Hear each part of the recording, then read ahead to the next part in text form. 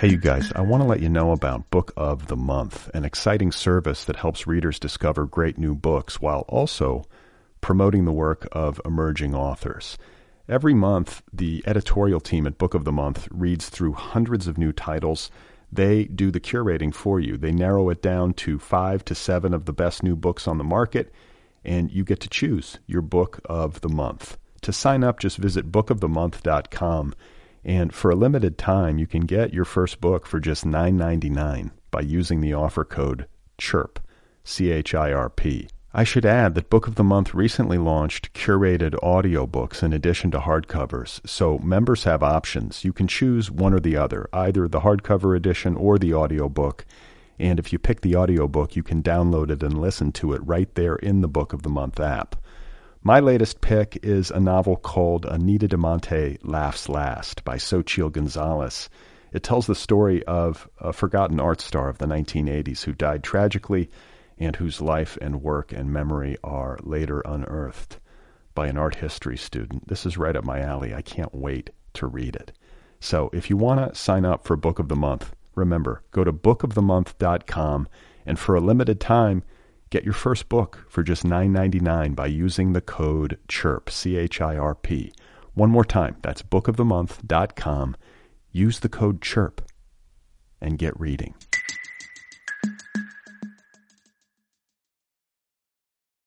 Hey, you guys, this episode of Other People is brought to you by the Litbreaker Ad Network. Litbreaker helps book publishers, authors, and premium brands reach an engaged audience of authors, artists, editors, agents, producers, bloggers, media professionals, and readers. Lots of readers. Litbreaker ads appear on The Rumpus, Large Hearted Boy, HTML Giant, Full Stop, The Nervous Breakdown, Plowshares, and other high-quality magazines and blogs featuring literary, arts-oriented, and pop culture content and above-the-fold advertising. Visit litbreaker.com for more information about advertising packages. Litbreaker is also accepting new partner sites in literary, general interest, mystery, creative writing, young adult, romance, and other book genres. That's the Litbreaker Ad Network, an ad network for the literary, arts, and culture web. Be sure to visit litbreaker.com for more information. It's an ad network for smart, interesting, readerly people. Go and advertise on it. Oh my God. You are not alone. You have found other people. You and I have a friend in common. Every stupid thing that a writer could do, I've done. I think it's really beautiful. Jesus, dude, what a struggle, you know? It was incredible. You know, it was like your head exploded seeing what was really there. And now here's your host, Brad Listy. Just one person at just one time. Right. Okay, everybody, here we go again. This is it. This is Other People. This is the entertainment option you have carefully selected. This may help alleviate feelings of isolation. Thank you for tuning in. Thank you for listening. My name is Brad Listy, and I am sitting here in Los Angeles, in Los Angeles, California, where clearly I have a cold. I'm not going to edit that out. I'm just going to leave it in. Can you sense my congestion? Can you feel it? Are you enjoying it? It's nice to be with you. I hope you're doing well. There's a lot to get to today. Busy show, a big show. You might even call it an entertainment spectacular. So a couple of orders of business right here at the top. If you would like to email the program, the address is letters@otherpeoplepod.com. And if you would like to leave me a voicemail, you can do that over at the show's official website. That is the address for that is otherpeoplepod.com. Very simple. And also on the logistical front, to explain something, because I've been getting some questions about this. If you would like to get access to back episodes of this program, the archives, if you will, all you have to do is you can do this online, or better yet, just download the app. And the app itself is free. You can get it for pretty much anything that you might have device-wise. Your iPhone, your iPad, your iPod Touch, or your Android device. You download the free app, and then from the app, you sign up for premium access, which is it's cheap. It's like $2 a month, or $9 for the whole year. I believe that qualifies as a pittance. So the way that it works is you get 50 episodes for free, and then you pay a nominal fee to access the rest. I hope that makes sense. So also some good news from my friends at Stitcher. There was another listicle issued this week. Don't you love listicles? And don't you love the word listicle? There was a listicle published by Stitcher. They named their favorite 10 book-related podcasts, and this program came in at number 2. I'm number 2. I'll take that. I'll take number 2. I don't care. Many thanks to the people at Stitcher. Also worth noting that this program is now going to be available via YouTube. I just got that set up. I've been overdue on that. So if you're a YouTube person, if you spend lots of time on YouTube, I have a YouTube channel. You can search for me by name. I believe you just search for Brad Listy. And you can then subscribe to my channel and listen to the program that way, if you so desire. Like, is that something people do? They listen to podcasts on YouTube? I guess so. You know, I'm not going to judge you. And how is that for some updates, folks? Some electrifying logistical updates. My first guest today is Victoria Patterson. I actually have 2 guests today. Victoria has already appeared on this program for the full hour. This was back in 2011.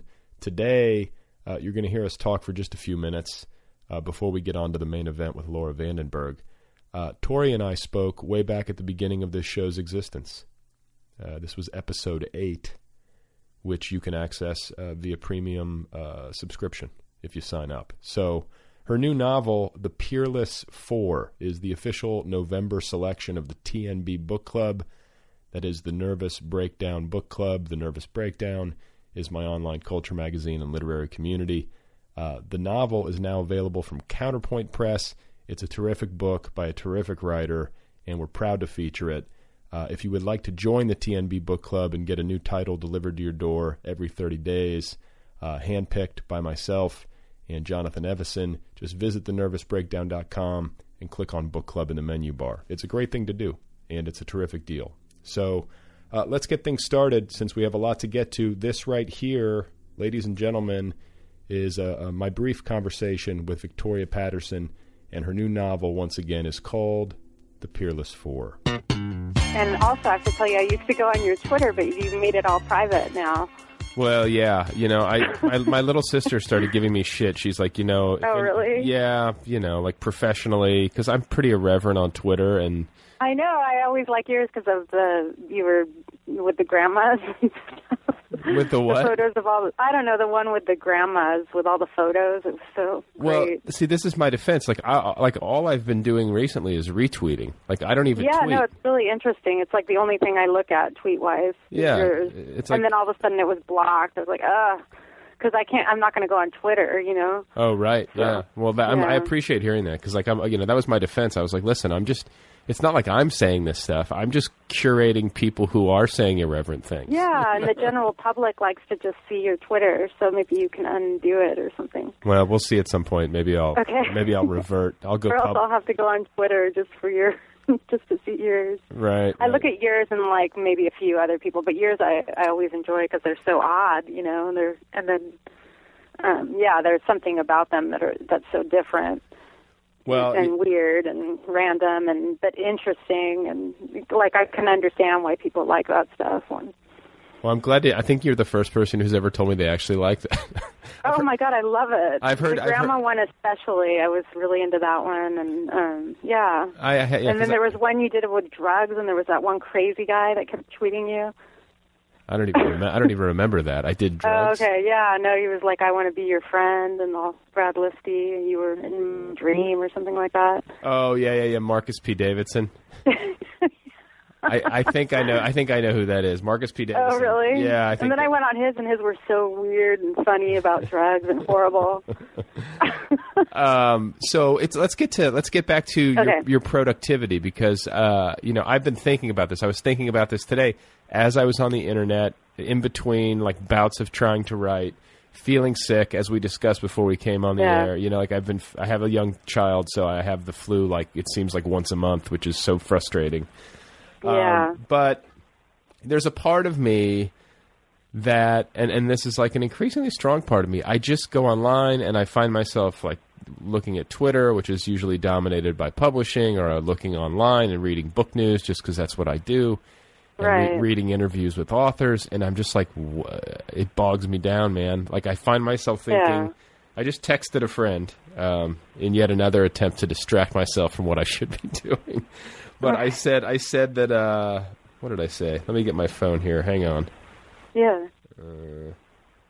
I said, honestly, I'm at the point where I think that maybe to write with any kind of purity of thought, without intrusive ego or notions of fame or whatever, one should write as follows: 1, with no internet, and 2, don't write for money.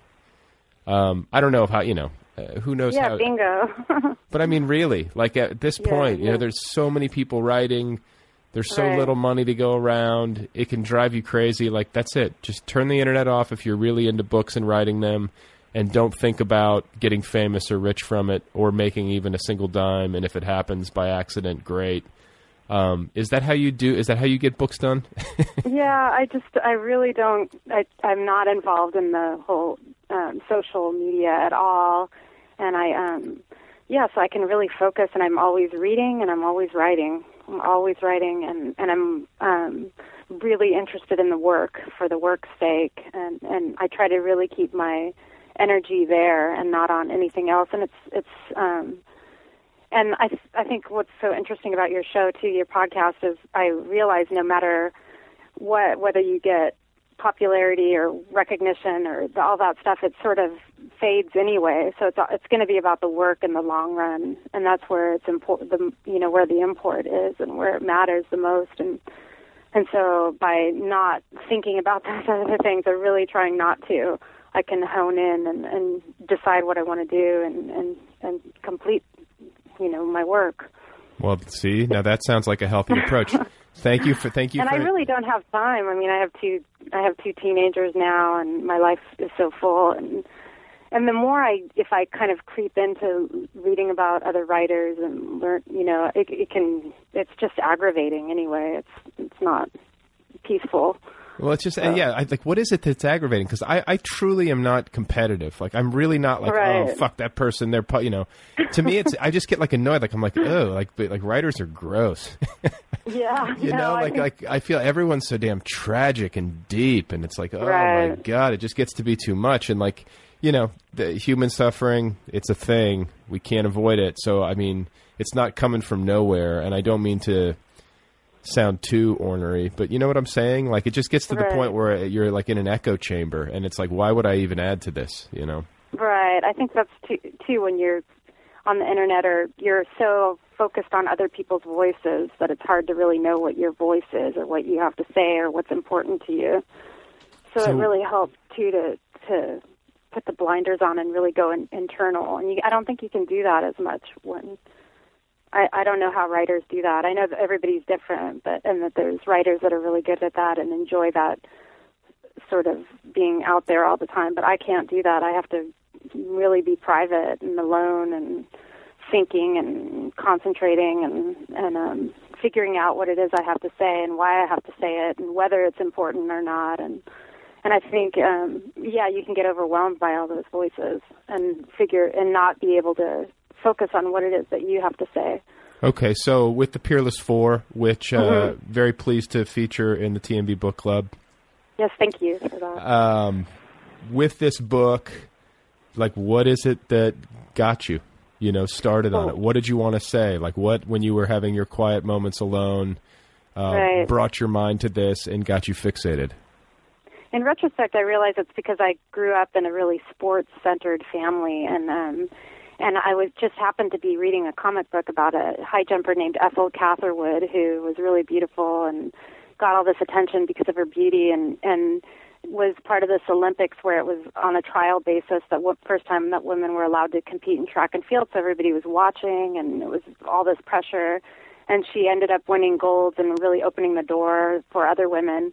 but after the Olympics, she became a recluse, and Hollywood courted her, and she told them to fuck off, and she sicked her dog on reporters, and so I just became really curious about her and wondering what happened, and then I started researching about women, her teammates, and also about women in sports, and I realized the more I researched and also looked at sort of the classic sports literature and that's out there, I realized there was really nothing. It was like a big giant hole, nothing written about women or for women, and so it was really, to me, it just seemed like a no-brainer that I need to write about this, and especially because women in sports have all the qualities that make a really good sports story, which is the underdog status, definitely, and all that sacrifice and commitment and perseverance and all these, things that make a great sports story are just part of the story in general of the history of women being included. Well, I think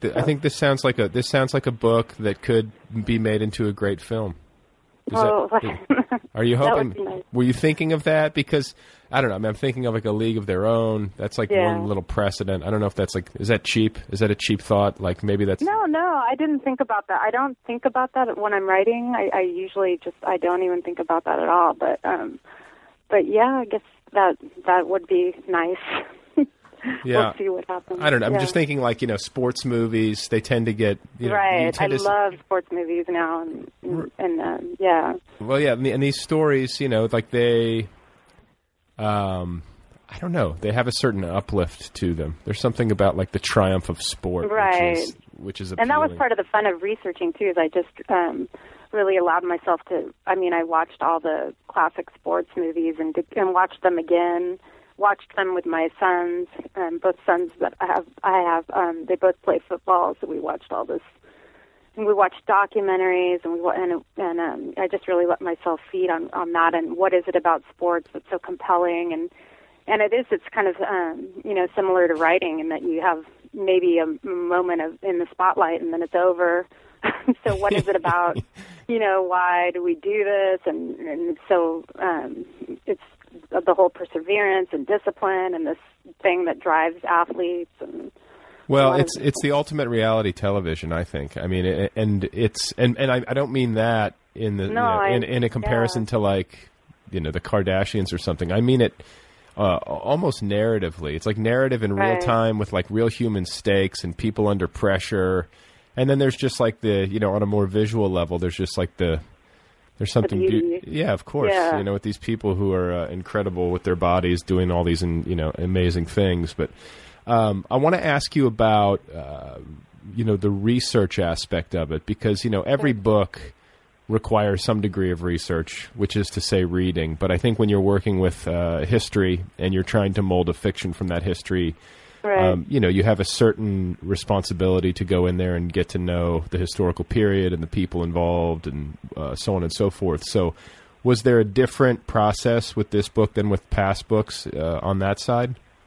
What I did is like I said, I just let it go anywhere it went with in terms of sports, and because I wanted the book to be a meditation about sports, and all the classic sports novels, the ones that I really liked the best were also the more, meditative ones, and so I allowed myself a wide open in terms of what I read in biographies and TV shows, but I read all the classics, and then when I finally figured out who my narrator was and which is she's the chaperone of the team, and I figured that out just by looking at a random photo of these women athletes, and she was off to the side and she was sort of unnamed, and I realized she was the chaperone, and that was sort of my entryway in. And so once I figured that out, I only read books that were written, because mine takes place 1928 and earlier and a little bit after, and so I only read books that were written during that time because I didn't want it to sound modern or to slip into that modern feel. So that really helped as well, and I just kind of found my voice with her, with my chaperone, and then let myself ask all these questions that I think because I grew up in this family that where sports were, so, like you said, this sort of language and way of drama and talking about current or everything, and I didn't understand it because they were always talking about statistics and football games, and I was always kind of on the outside wondering, why is this so important? I don't get it. And so I think it was those big questions driving me as well while I wrote it. And what does it mean to win? What does it mean to lose? Are they connected? Why does it feel so good to win? Why does it hurt so bad to lose? What is more important? All of that stuff sort of played into it. And so, yeah, it was different in that I just had some specific questions and things that I was asking, that I was thinking about while I wrote it, and reading, and everything that I read for that whole period was about sports. I didn't read anything else or watch anything else. So what are some of these meditative sports novels that you? I like all the fun. Interestingly, I like the like Shoeless Joe and the baseball ones are always very sort of wistful, and I ended up reading, let's see, Don DeLillo and Underworld and Norman Mailer and aren't the first 100 pages of Underworld amazing? Like that, yeah. That baseball, the shot heard around the world. That section of Underworld is just mind blowingly good. And who's really good about writing, philosophically about sports is David Foster Wallace. He was one of my favorites in his essays, and so I read a lot of his work. And that's I might have even spoken about this on this show before, but it was when he was writing about the frustration of reading the Tracy Austin biography. Yeah, I love that essay. Because that makes it make so much Tracy sense. Austin broke my heart, or what is it called? Something like that. Yeah. Why Tracy Austin broke my heart. Well, these people who are so body-centered, having like no real, no real alphabet to insight, kind of describe what they do, because it has nothing to do with language. It's like the opposite of what we do as writers. It's so interesting, because you have to be kind of empty or vacant to be a good athlete, and we think it's so profound as fans or as people witnessing it. We think there's got to be some trick or key or bigger meaning behind it, and then the interplay of that the athlete sort of needs the fan to make it something meaningful, to make it, to witness it. The other one that I love is A Fan's Notes. Have you read by Leslie Frederick? Sure, yeah, I love. Yeah. I know that's one where people either love it or hate it, but I think that's one of the better sports novels out there. Yeah, it's like really melancholy. I remember it's so great. Well, like the he thinks he's having a heart attack. Like that, I remember bits and pieces. Frank Gifford.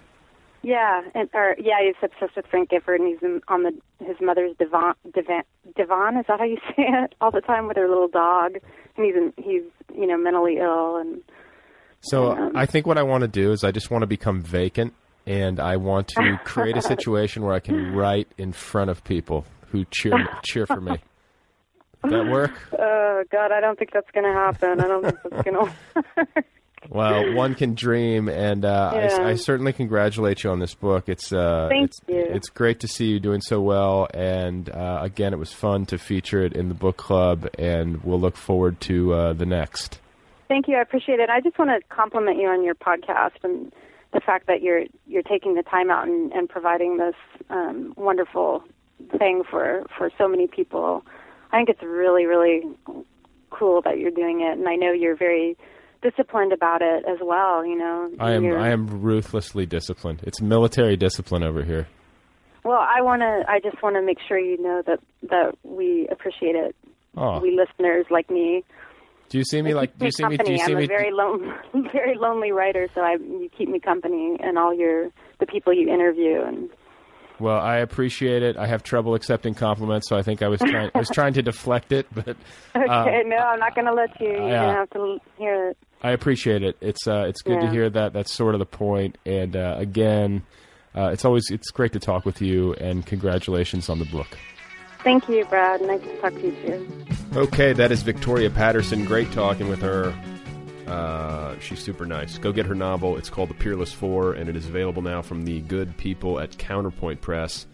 My next guest is Laura Vandenberg. I'm very excited to have her here on the program.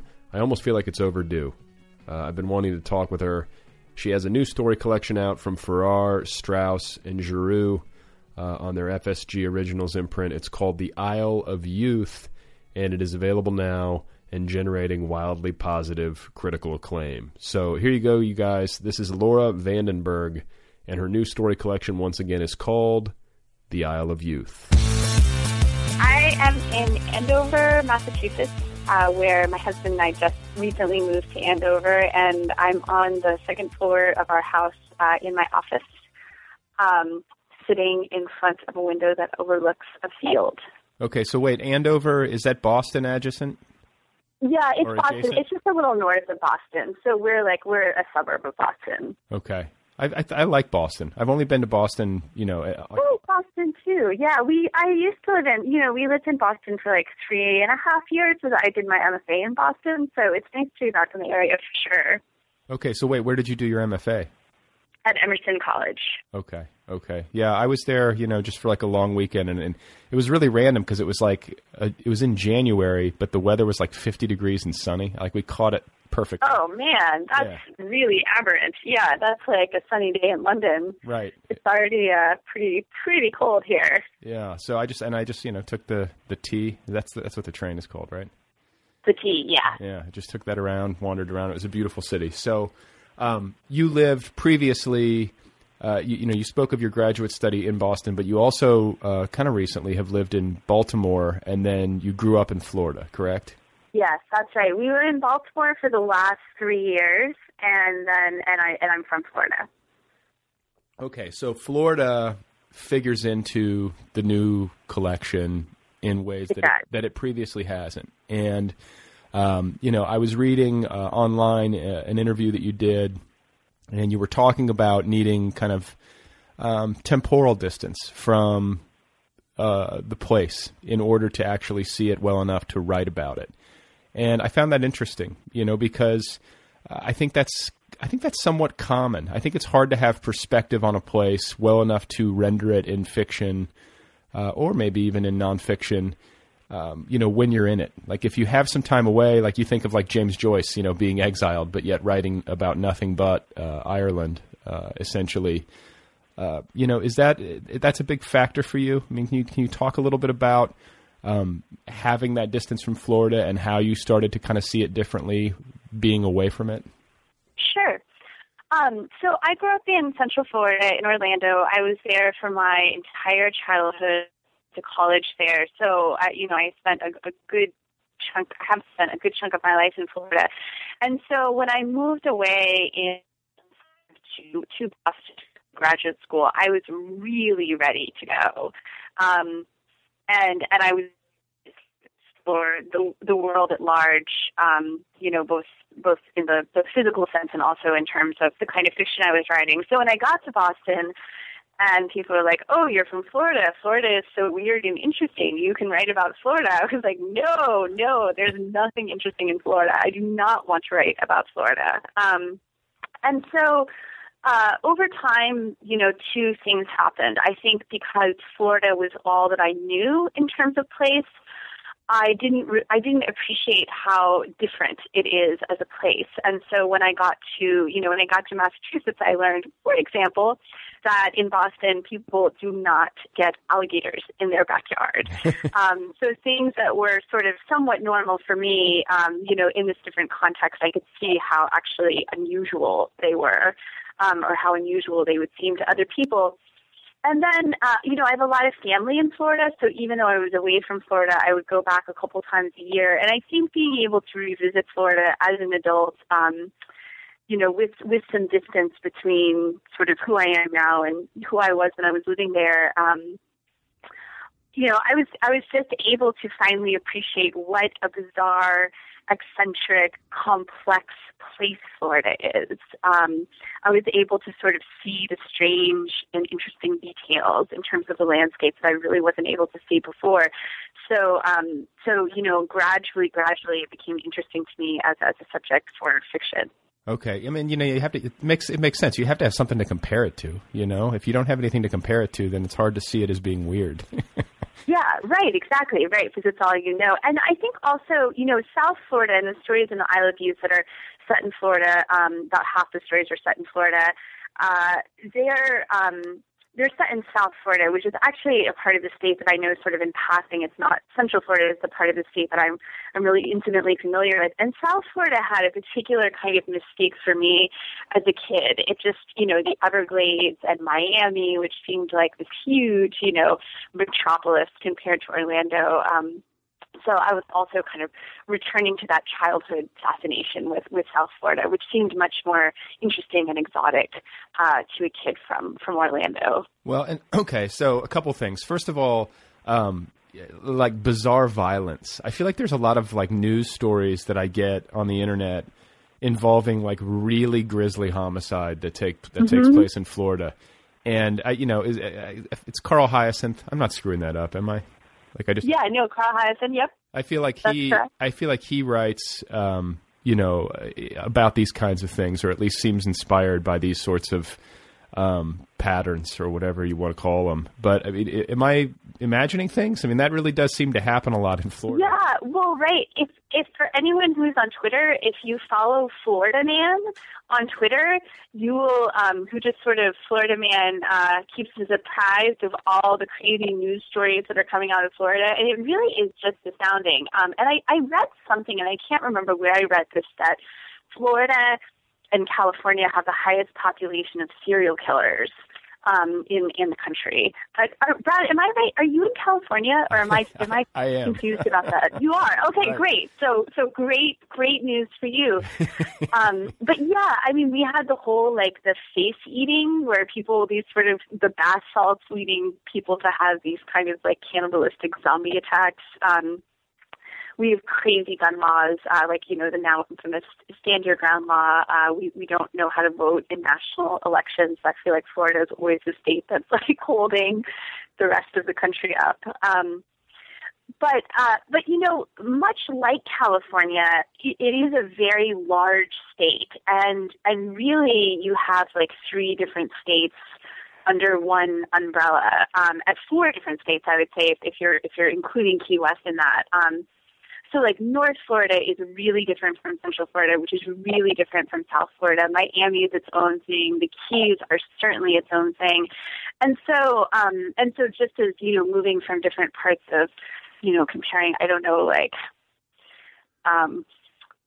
to San Francisco to the sort of the more deserty parts of California, you have a lot of different worlds, kind of contained under this one umbrella that is Florida. And I wonder if there's something about this natural sort of conflict or drama that rises from having, in some ways, so many kind of conflicting landscapes and perspectives contained sort of under one roof. I was just going to say that. I mean, there's quite a demographic collision in Florida.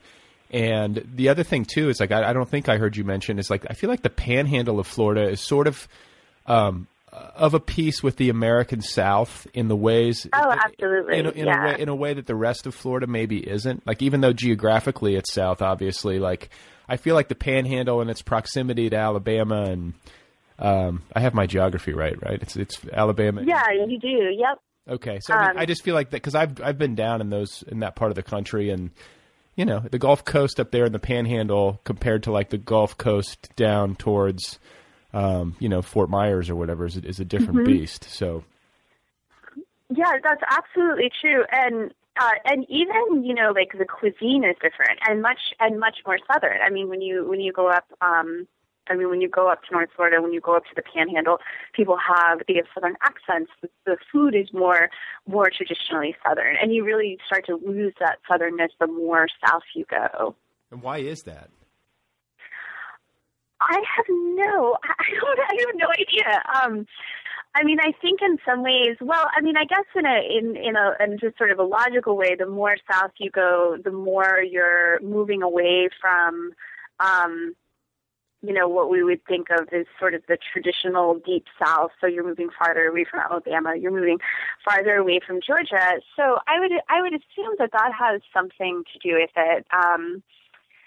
But beyond that, I don't really have any concrete theories as to why that progression exists. Because I don't hear even a hint of a twang in you. I mean, does it ever come out when you get drunk or something? Is that? my husband says he's from New England, so he thinks I actually do have a Southern accent because he had never been, like, before he met me, he had actually literally never been south of, I think, D.C. I don't even think he'd been that far south before.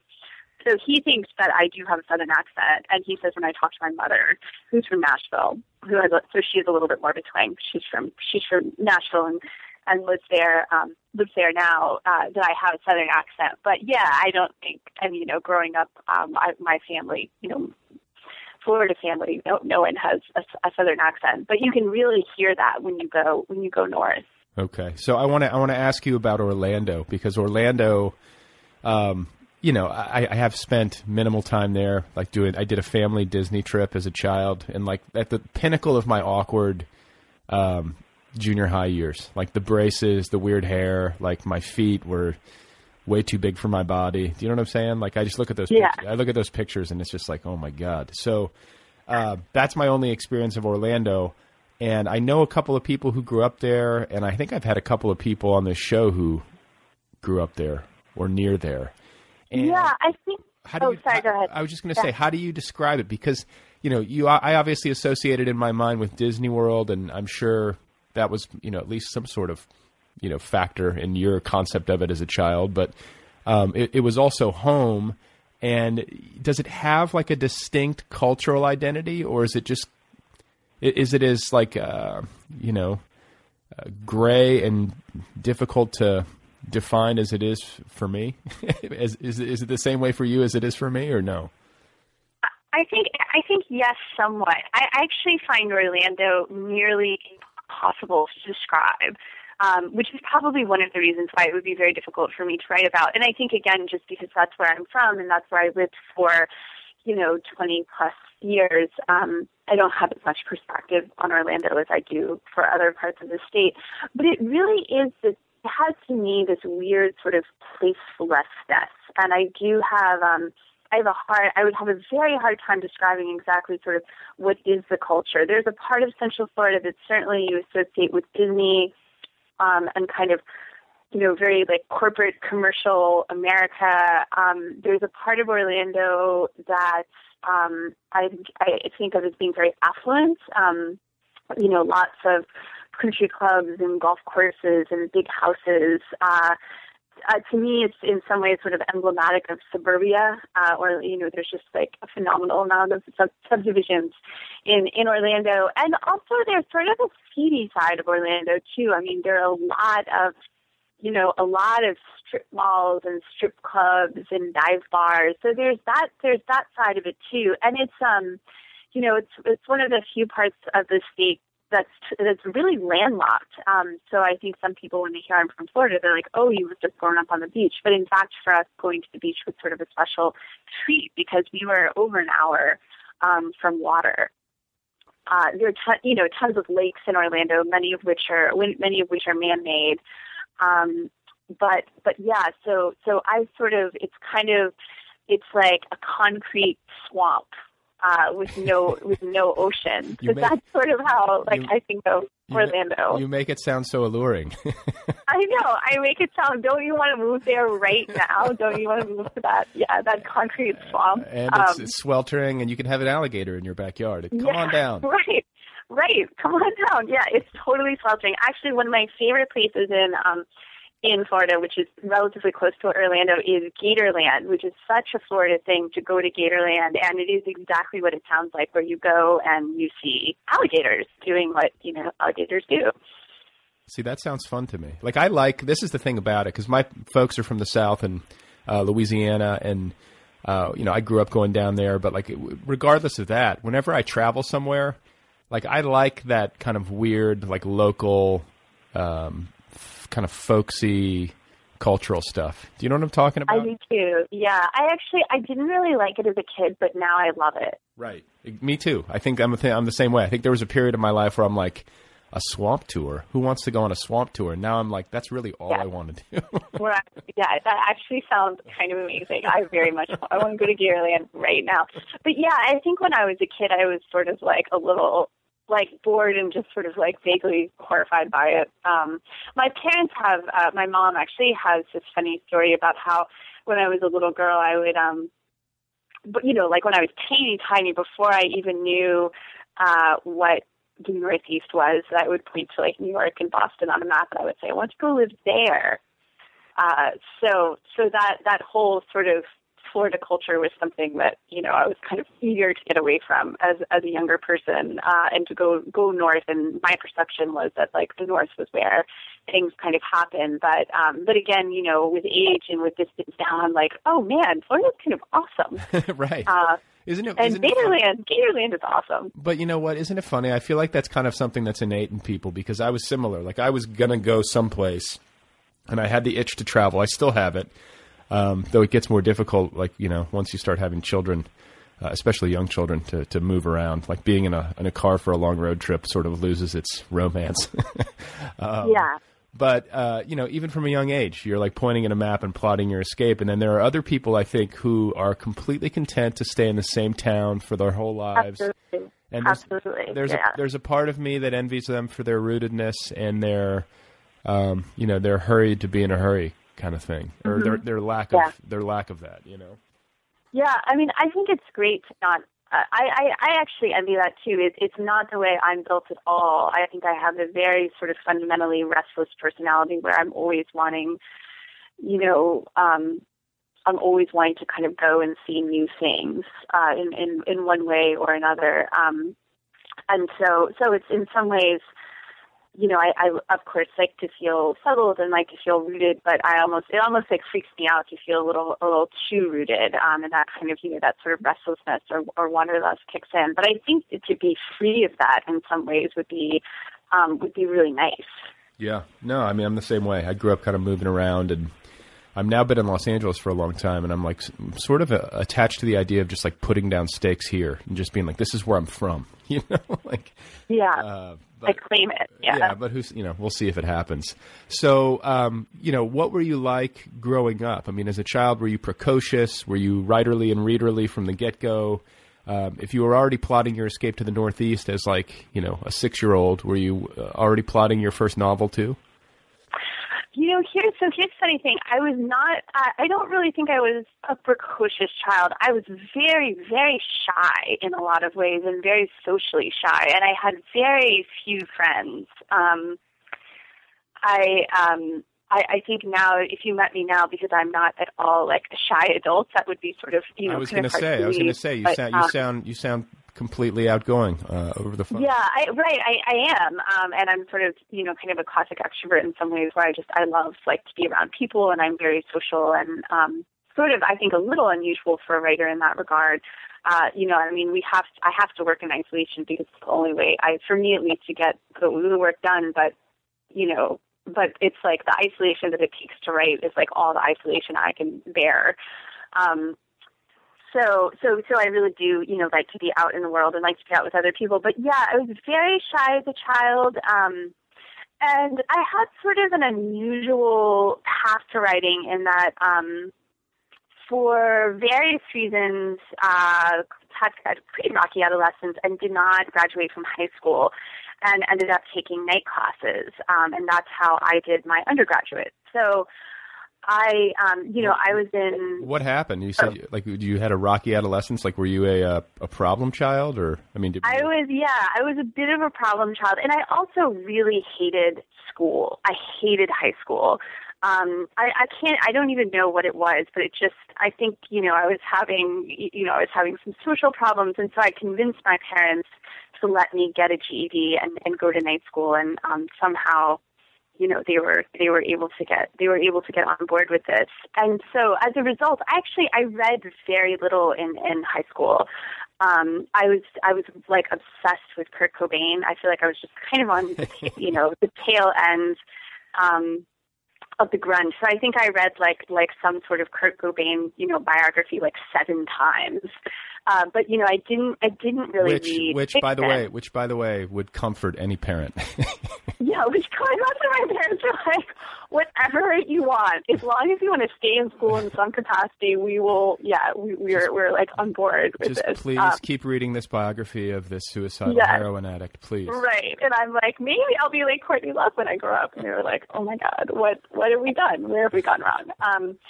I arrived at school, and so school for me was interesting because I was in a small liberal arts college in Florida, but I was in the night school division, and so all of my peers were way older than I was. By and large, many of them were people who were sort of returning to complete their undergraduate work, so non-traditional students in one way or another. And I'd read very little. I'd written nothing. And I arrived thinking, I wanted to major in psychology. And I think that was sort of the default major when you're like, I know. Yeah, when it's like, I have problems and I'm sort of interested in other people's problems. So maybe this would be maybe this would be a good thing. Hey, I'm thinking of doing it right now. I'm on the verge. Well, man, here's the thing that I did not factor in, which is you have to do math in a psychology major. It's a social science. So for me as a student, two things, and maybe math would not be a problem for you, but it was definitely a problem for me. Two things converged, and the first thing is that I took a creative writing class. I was failing my statistics class, and then I took a fiction workshop as an elective, sort of with the mindset that, this will be an easy A, and I desperately needed to improve my GPA. And in that class, for the first time ever, I read a contemporary short story. I read, Amy Hempel in the Cemetery Where All Jolson's Buried. I read Lori Moore, Jim Shepard, and I had as close to I think I would ever come to having a religious experience where, to me, I had no idea that this kind of literature was out there. And it was a vision of the world that I recognized. It was a voice that I recognized written in a language that I recognized. And I was just I don't know what this is, but I have to find a way to do this. And sort of that's how I came to fiction. So it was and it was an English class, you said? It was a fiction workshop. Okay. So I was also starting to write then, but I didn't yet know I was only writing because I had deadlines and I had to turn in stories. I don't think I really yet knew that I was interested in writing fiction, but it was the reading aspect of the class. I'm sure my stories were just god awful. But it was the reading aspect that we did for the workshop that just had such, really a life-altering effect on me. See, this is interesting because it seems like a really concentrated period of time that formed you. This period of your adolescence where you leave high school fascinates me because that's a big leap to make. And then you get Sure. into then all of a sudden you're in a college setting. Even if it is night school, you're still in a room with a lot of people who are significantly older than you, and you must have felt like a fish out of water. And then all of a sudden you're reading Amy Hempel and Lori Moore, and your mind is blown. And that's kind of the rest is history. Absolutely. So and I really did I needed something I could connect to so badly, and I think I'm just so grateful that I found it at that particular time. So just so I can get a better understanding, when you were in high school and you said you were having social problems, were you gothic in temperament? Was there lots of dark eyeshadow? Were you clinically depressed? What was it that made you want to leave so badly? I definitely struggled with some depression issues in high school, for sure, as many high school students do. I think for me, I just sort of, for some reason, in my makeup, I just didn't, I feel like there are a lot of high school students who suffer, but then sort of suck it up and, go on down the road. And for me, it was just, not something I was sort of equipped to deal with at the time. And yeah, socially it was really tough. And I was kind of I almost wish that I had a stronger identification, I am one of the goth kids, or I am one of the stoners, or I am one of the super nerds or something. But I actually think it would have been easier for me if I had a pack that I could identify, but I was very isolated and I was sort of between groups. I wasn't quite bad enough to be with the really bad kids, and I wasn't quite goth enough to be with the really goth kids. I mean, I think I was sort of somewhat goth, but not quite full on, Marilyn Manson goth. So as a result, I was just really isolated. I went through this horrible patch where I would eat lunch in the bathroom by myself every day. So I was very, very isolated, and I think that was a big part of my problem, and probably part of the reason why I like being around people so much now. Right. I think when you grow up not having friends, you take that kind of thing for granted a little bit less. Well, nowadays, when you're eating lunch in the bathroom, you're with people. Yes, right. Yeah, there's a whole group of us. So right. So it's like I like having like a pack now, because that was something that I never had when I was younger. I think that's fascinating because you seem so charming. I've met you in person once, like briefly at AWP, and then obviously over the phone. You've got all this like life and energy, and then I have a daughter who's young, so of course, like my mind is now like pressing fast forward into adolescence, and like that transition can take all sorts of different shapes. It's just strange to me how people grow up and develop. Do you understand what I'm saying? Yeah, I totally understand, and right, and you can take comfort if, heaven forbid, your daughter has some difficulty. Like they can, it's this weird sort of like they can go through it and they can come out like a fine adult. But yeah, it is. I mean, it is really. It is strange. It's strange for sure. And I think for me, I was really self-conscious about this for a long time. Like, this is the kind of thing, if we were doing this interview, I think even like 5 or 6 years ago, I never would have offered up this information. It took me, because I think I missed so many, and I teach undergraduates now, so sometimes like I think about this, and actually my husband and I, for a fellowship he got, are living on a boarding school campus. So being around students, you're constantly reminded of these like markers, like, I don't know, just, things people like rushing in college. Not that I think I would have rushed if I had an opportunity, but just, or going to like formals and stuff like that I missed. And so I was very self-conscious about it for a while. And then I sort of got to the point where I was like, actually, like, no one cares what you did in high school, because like everyone was totally screwed up in their own way. And just, it's so long ago that like it really doesn't matter. Yeah, people forgive it. And plus, I should also add that, this is actually a mark of distinction on an artist's biography. Like the fact that you found high school intolerable, oftentimes I think that's kind of like a mark of genius or perceived genius, where people are like, yeah, she was too smart for school. She had to get out of there and just read Amy Hempel and like be with her people. Yeah, right. I was like, I'm not doing this math and science stuff. Like, I'm just not doing it. Right. And I think that's something like dispositionally that's, like a lot of my teachers thought I had ADD because I wouldn't sort of concentrate on anything. And I do think, I like, since as an adult, like definitely do not have ADD. But I do think I'm sort of built in a way where it's like, if something has my attention, if it's something I'm really interested in, it has my complete attention. And if it's something I have no interest in, it is very difficult for me to kind of hone in on it, even if it's something I know that I should hone in on or need to hone in on for practical reasons. So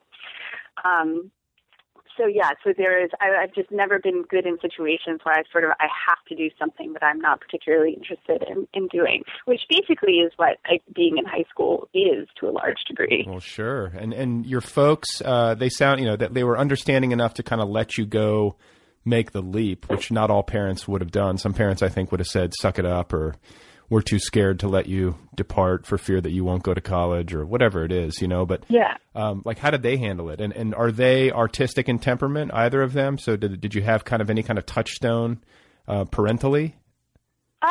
They are, I think, in some ways artistic in temperament. They're not artists in the traditional sense. My dad he's retired now, but he was an attorney, and he is a beautiful writer. Like, if you read his briefs, he writes beautiful letters. So even though he's never written creative work, like, he does have a sort of a gift of written expression, you could say. And then my mother she owned a successful business for many years, and also designs jewelry. So she is artistic in that sense. But I was really lucky with my parents because I have so many friends who, when, they came home and announced, like, I'm going to be a writer, their parents were horrified, and they're like, what? Like, you're wasting your education. you'll never make any money, what are you, how is this going to work? But my parents were really excited and they thought it was great. And they sort of always had the mentality, if you want something for it, if you want something badly enough and you're willing to work hard enough for it, and to be, they always really emphasized work ethic. If you were willing to never give up, to be dogged, to be determined, that was what was going to get you to your goals. And I think that that's something that's, at an early stage served me really well on the writing front. Like my dad has this saying that he would shout out for me and my younger sister: when the going gets tough, the tough get going. So that was sort of, that was his perspective in terms of just like the value of hard work.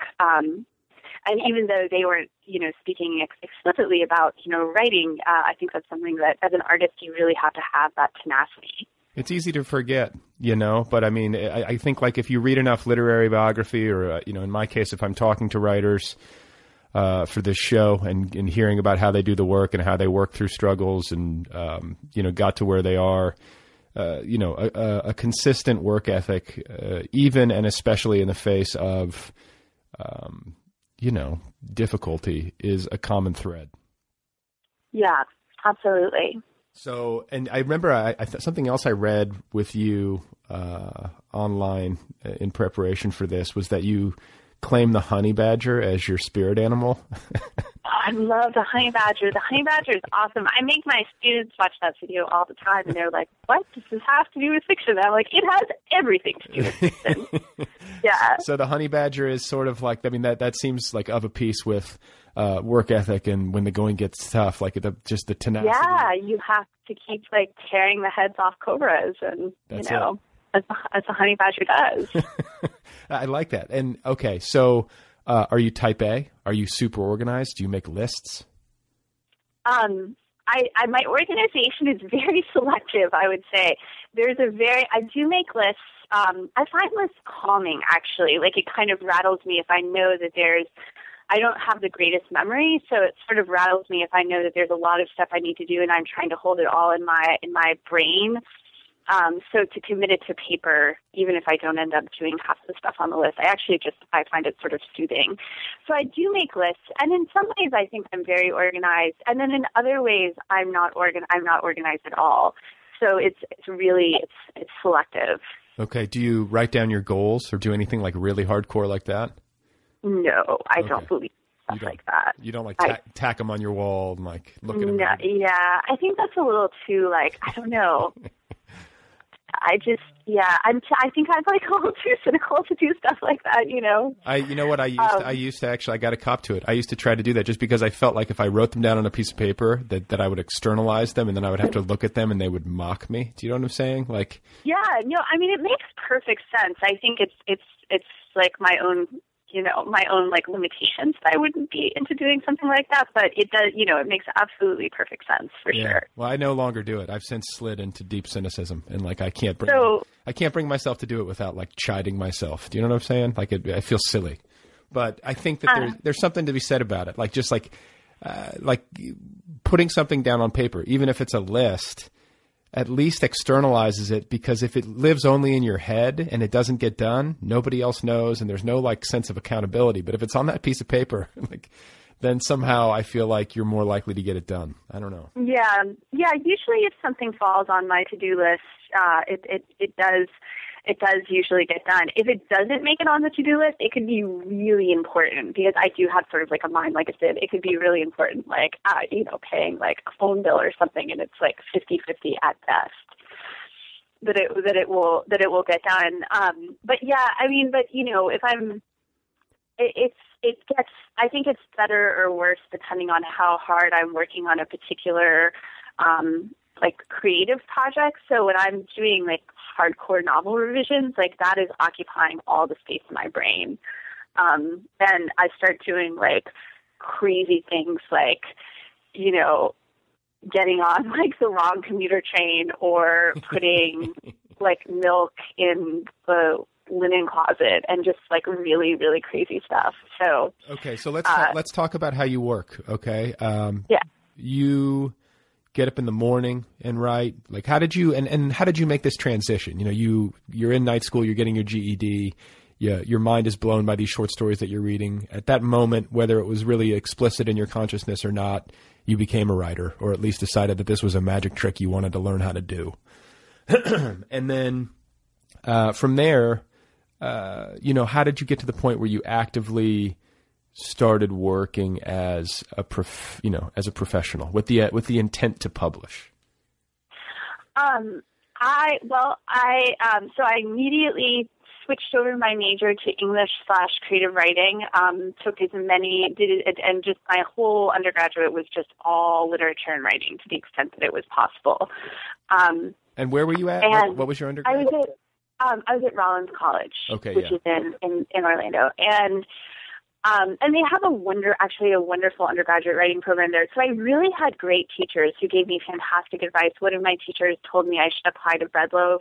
I did that, and I went to Breadloaf as a senior, which was like really blew my mind. That was very important for me. And then I went immediately from grad to undergrad, so I didn't take any time off in between. I went right from undergrad to Emerson College for my MFA.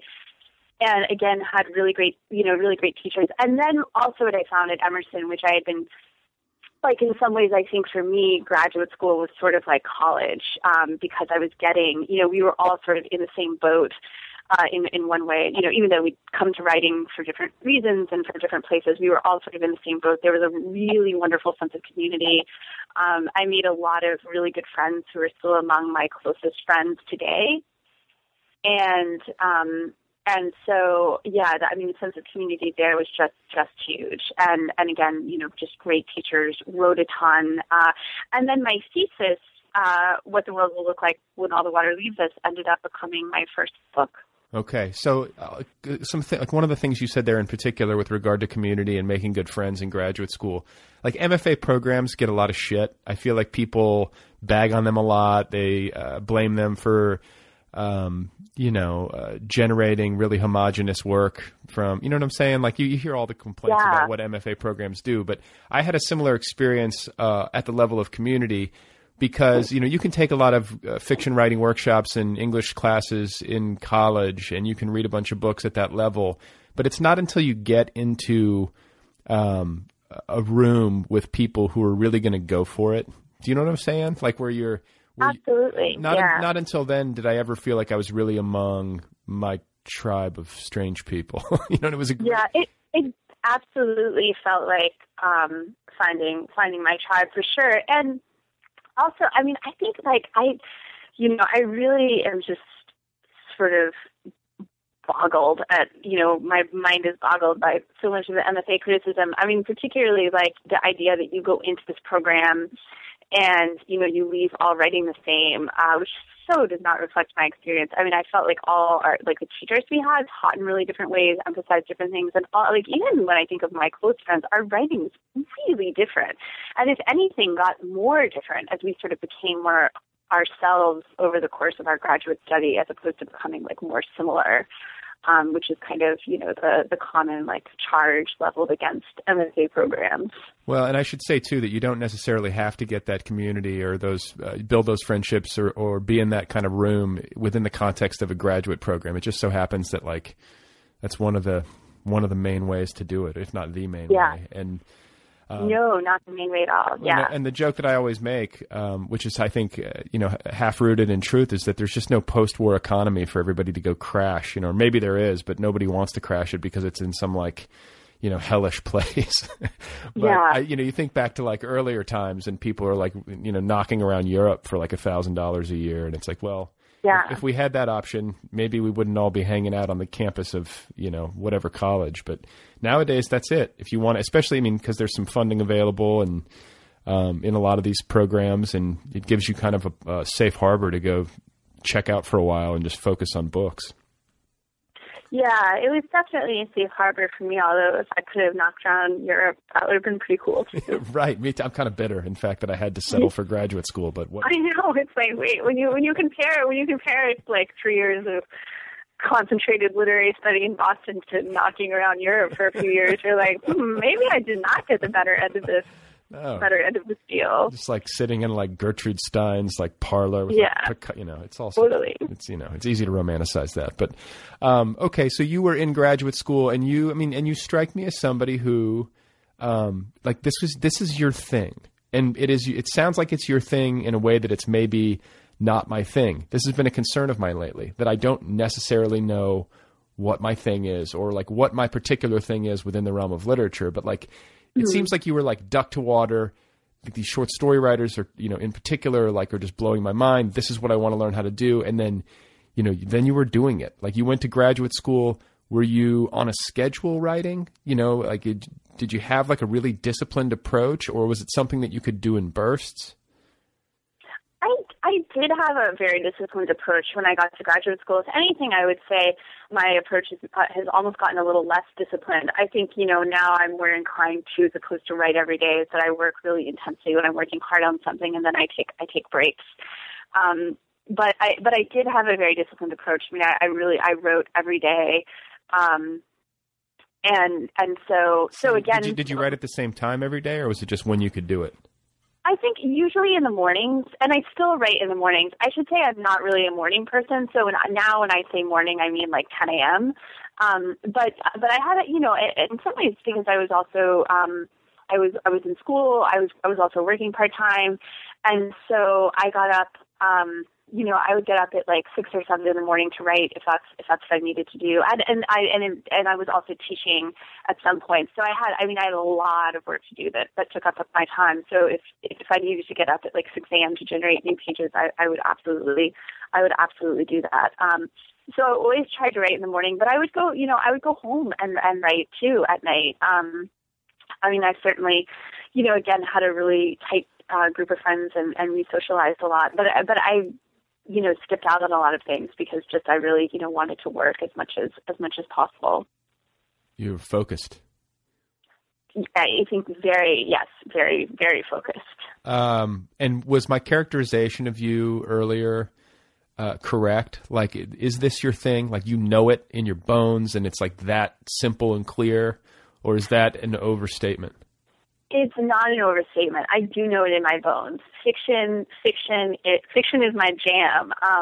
And in some ways, it's really, save for obviously being like a human being in the world and having, other interests and friends and relationships and, being a good friend and a good daughter and a good sister and a good spouse and all of those things. Really, it's the only thing I've ever wanted to do. It is the only thing that I've ever wanted to do. And it's such, I think like for me, the saddest thing sort of looking back is to not know what you love. That's my problem. Oh man, I want to hear more about what you have to say on this. But I think for me, like when I realized when I found, it was like falling in love. You know what I mean? When you like meet that person, you're like, that is my person, and it can have this really, I think like clarifying effect on your whole life. And that's what I met fiction before I met my husband. But that's what meeting fiction was like for me. Like this is my thing. This is what I love. Like I'm imagining the song Dreamweaver playing as you're reading Amy Hemingway. Yeah, right. Like that's, so it did have this sort of clarifying effect on the whole for me. So tell me, I'm interested in hearing about this from your perspective. So when you say like you're not sure if it's my thing, can you talk more about what do you mean by that? Just my nerd level. Like, you know what I'm saying? Like I don't read. Like I have a really weird like reading taste. I'm not like super, super, super, super into fiction in the way that I think maybe you need to be to write it at the level that I would want to write it at. And it's not that I know that I'm creative, but I just don't know where I fit. It's hard to say. It's like I can't figure out quite what my thing is. And I think that's part of what this whole podcast project has been about, is to talk to writers and to try to like suss things out with them and get feedback. And I don't know. It's hard to put a finger on. Like the kind of book that I like and the kind of book that I want to write. There are elements of it out there in books that I read, and I can certainly enjoy, a variety of books, both fiction and non. But I don't know. Sometimes I worry that like, my God, I'm not this kind of person who's like reading like a book a day and, writing with like a smile on my face. Cause like for me, it's really hard work. Like it's really. Okay, but here's my question for that. Like, I wonder how much of that is sort of literary mythology. Do you know what I mean? So it's like, I love reading, but I'm a really slow reader. So I mean, I don't read a book, I probably maybe read like 2 books a month just because I tend to read it at a slower pace. And certainly, I feel like the times when I'm writing with a smile on my face, even though I love it, I think that sort of actually happens kind of infrequently because I love it, but I find it to be like enormously hard work. Okay, but are you talented? Like, is it easier for you than it is for like 99% of people? Like, you know what I'm saying? Like, do you have a sense of your own talent? Know. I don't. I mean, I think it's just. I feel like talent is almost. For me personally, it's kind of it's irrelevant, because it's just something that I do feel like I am driven to do it. So, one hopes to get better and to, aspire to be better always. But I think for me, in some ways that's not really, I didn't start doing it because I was like, hey, I think I might be talented or good at this. I started doing it just because it was, again, it was sort of like falling in love, and I felt sort of driven to pursue it. But yeah, I do. But even like the writers I know who I think are so, just have this insane natural talent where, writing amazing fiction must be like breathing for them. I mean, they talk about how hard it is. And how often they're sort of on the brink of giving up, again, even despite really, really loving it. So I do wonder, I think I see that in my undergraduate students, especially where they think, which is why I was saying I was actually, in hindsight, I'm really grateful to have parents and teachers early on who emphasized the sort of just the sheer like labor of the thing, because I think I have students who are like, oh, well, if you're a great writer or you have the potential to be a great writer, you have this sort of innate literary genius. And, I think they're thinking of how creativity is represented in like movies where you sit down and the music swells and you start typing furiously and then, hours pass and you have this like rough masterpiece in front of you. But in my experience, that's just not how it works at all. So how many drafts do you do? Like, how quickly do you get a first draft of, like, you did your novel? Like, can you give us, like, a quick overview of how that, and we should say, too, your novel's coming out, next year? It's coming out in 2015, winter 2015. Right now is the approximate pub season. Okay. So you write that in how long? Like, is this like a 10-year labor, or is this something where it was, like, 6-month first draft, within a year, done kind of thing? Well, I wrote the first draft pretty quickly, and that's sort of my process with stories. I tend to write stories really quickly. So for me, like a quote unquote quick story might be like a couple weeks to a month. And then my whole process is revision. So I'm really, in the revision process, I'm really sort of excavating the story, figuring out, what is the story really about? What's sort of at the core of it. And I approached, when I wrote the first draft of my novel, this was like in 2008, so this is quite a while ago, I approached it in a similar way, where I just would blew through a first draft really quickly. Kind of, in some ways, in first drafts, I like to think as little as possible, and just follow kind of intuitive leaps wherever they're leading me. However, what I'd failed to take into account was that to have a 20-page mess on your hands is very, very different than having like a 200-page or 300-page mess on your hands. Sure. So it took me years to just sort of parse what I had written, and to excavate the story and to figure out, what it was about, and the kind of book I really wanted to write. And so, I'm approaching final edits, right now, but it really, and certainly I took breaks. I took breaks because I was busy teaching a lot. I took breaks to work on the stories that are in the Isle of Youth. So it wasn't just from 2008 till now, just like on straight labor, but it took, a long, long time just to kind of figure out the book in a basic way. Okay. So publication, you said that your first collection was your thesis at Emerson. And then, talk about getting an agent and then getting into print for the first time. And now, being published by FSG. So like you're moving on up. Things are going well for you, right? It's been like a really, like a crazy good year. I also, I got married this year. My husband had a book come out this year. I had a book come out this year. We were like just expecting to be like struck down by lightning at any moment. Congratulations on the marriage. Thank you. And so, so I had my first book with Dzank Books, and they have an award that they do called the Dzank Prize, and it's for a work in progress and a literary community service project. And so I submitted about half the stories in what the world will look like when all the water leaves us. And my community service project was to be a volunteer teacher in this program that Penn New England does that brings writers to teach creative writing to inmates. And so that was my community service project. And so I was lucky enough to get the Dzank Prize, and then they made an offer on the collection. And right around the same time, I had signed with an agent. So all those things kind of converged at once. Was it a difficult hunt for an agent? Was it difficult to, obviously you wound up at Dzank with the first book, but did you suffer through lots of rejections before then? It's weird.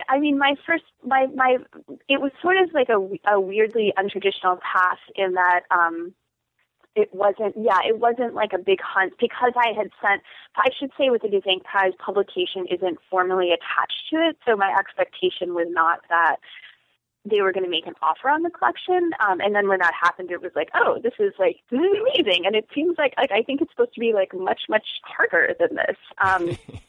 So, my agent was referred to me by, I knew I was friends with a writer that she represented. And so that, again, thankfully came about relatively easily. I have so many, most people I know, it's like the process of finding an agent, the process of finding a publisher. It was a long road. So I feel. Well, but see, this is it. This enormously fortunate. No, it's because this is your thing. This is it. This is what happens when a person finds their thing. I don't think that's true though, because I know so many people for whom this is very much their thing, and it's still it's hard. But the thing is it might be like 87% their thing. Because I think it's my thing, like maybe 72%. But when it's 100% your thing, then it's your thing, and those are the people that I don't know. I'm developing theories on this, but it's complicated. I worry about it. I think it's enviable that you're so locked in. And maybe I used to be, and then now I'm not. I don't know how many people listening, maybe everyone feels that it's their thing, or that's the majority and I'm in the minority, but I have concerns about that. Clearly, I got to work it out. Yeah, you do.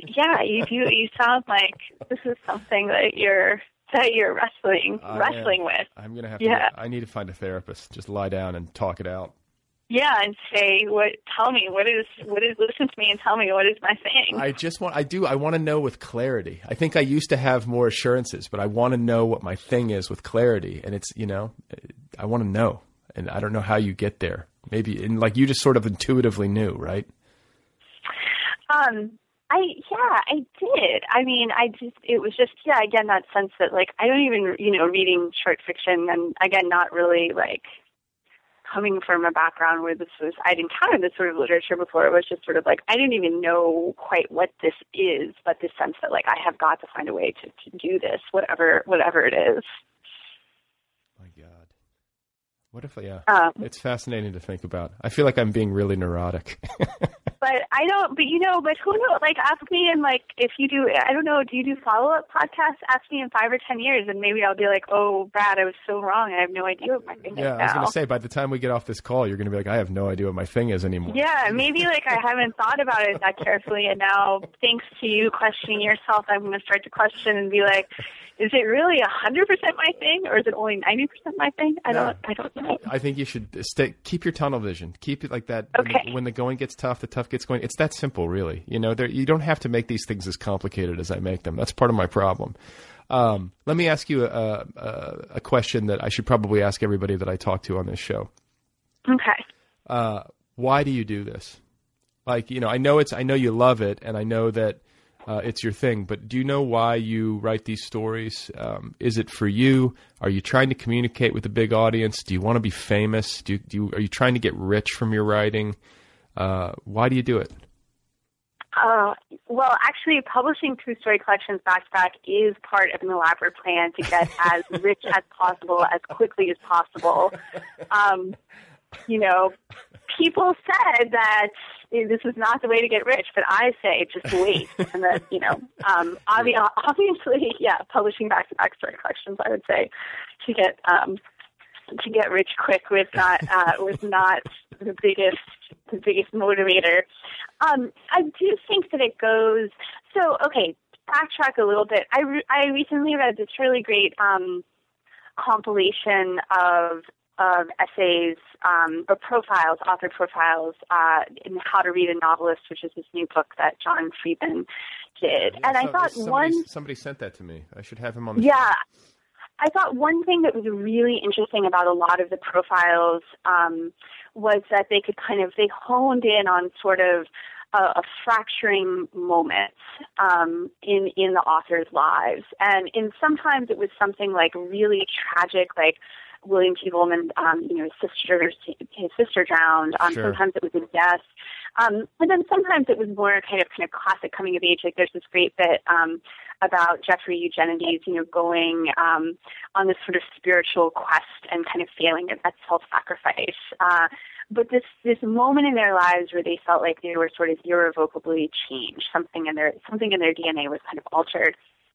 And even though, Freeman certainly doesn't say this explicitly, and authors don't say this explicitly, but what I took from that was that it was that fracturing moment was sort of the place that they were always speaking from when they were writing. And so I think, certainly for me, I think that even though in many ways I feel light years away from the person who ate lunch on her own in the bathroom. You're always going to be on that toilet. Right. But in some ways I think that there's a little part of me, it's like a shadow that follows you around. Sure. There's a little part of me that will always be that person. And I think that if you sort of evolved away from a vision of yourself that was less successful than the current incarnation, I think there's always that fear of regression too, that somehow you'll wind up back in that place. So I think that that for me is kind of fracturing moment, those adolescent years, and I think that in some ways is the place that I'm speaking from when I'm writing. So to communicate that isolation, that alienation, what that felt like for me, and I think sort of, again, I think we often tend to write toward our fears. And so I'm writing toward that fear of somehow finding myself in that place again. So I think on an internal level, that's certainly a motivator for me. And I think, even though I certainly hope what I write can be something that some readers will connect with, I do think I am really doing it for myself in that way. When I write, I'm responding to that internal drive. I'm not really thinking of the reader or wanting to appeal to a certain group of readers. And I think the other reason why I do it is because, I have a story in the Isle of Youth that's set in Antarctica. I have a story that's from the perspective of a group of, adolescent bank robbers who are kind of roaming around the Midwest. And, though I had my troubles, I was not actually spending my teenage years robbing banks. You might be surprised. You might be surprised to learn. So I think also there's this tremendous joy in getting to live a million different lives, getting to go a million different places without ever sort of leaving my desk. And it's a way to kind of, you get to be you, but you also get to sort of escape yourself and transcend yourself in some ways at the same time. And so for me, that's what writing is about. That seems like a really eloquent way of putting it, like a really eloquent, two-tiered explanation, maybe as good as I've heard in a while.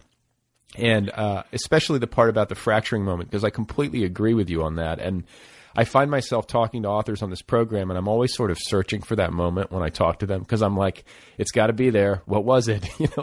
What? Right, you could not have been totally. Yeah. You're not doing this because everything went perfectly. Like, what the hell right. happened to you? And some writers I think resist talking about it. Most writers are really open about it and can point to it.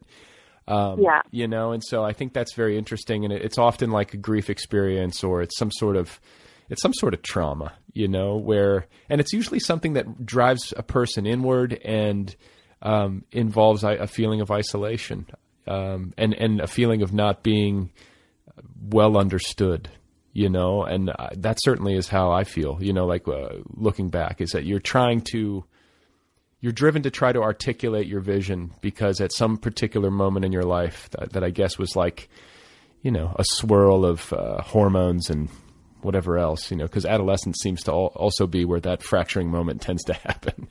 Right. Yeah, because you sort of you break from the child self and you move toward the adult self, whatever that looks like. You know, do you know of any writers? Because I can't think of any off the top of my head, but I wonder, are there writers that like had a fracturing moment later in life and then like became writers out of that? I guess that's got to have happened. You know, and I'm having a little trouble thinking off the top of my head, but I think I have how to read it. I'm looking at the spine of the book right now. It is such a great book. But I can remember, I think there were a few profiles where the authors were writing, you know, they'd already become writers, but there was a fracturing moment of some kind that occurred later, and it changed the way they wrote, and it changed what they wrote. So it was sort of like they were already writers, but this is what moved them toward producing the kind of work that we think is like iconic of that writer. Okay, so here's yet another like a quasi embarrassing admission of my own. But like I sometimes think to myself, like, okay, like what I need is some sort of like cataclysm. Like that's what I need, and then I will find like, you know, suddenly like shed whatever like neurotic fears or insecurities or confusions that are you know, shackling me.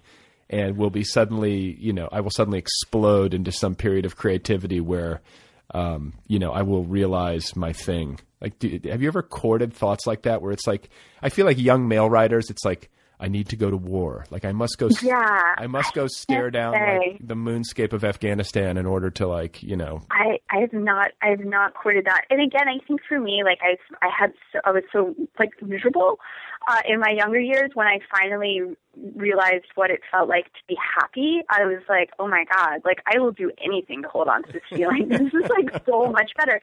And you know, the thing is, like I write, I do not write well when I'm immersed in emotional turmoil. It's just, for one thing, it takes a lot of energy, and it's distracting for me.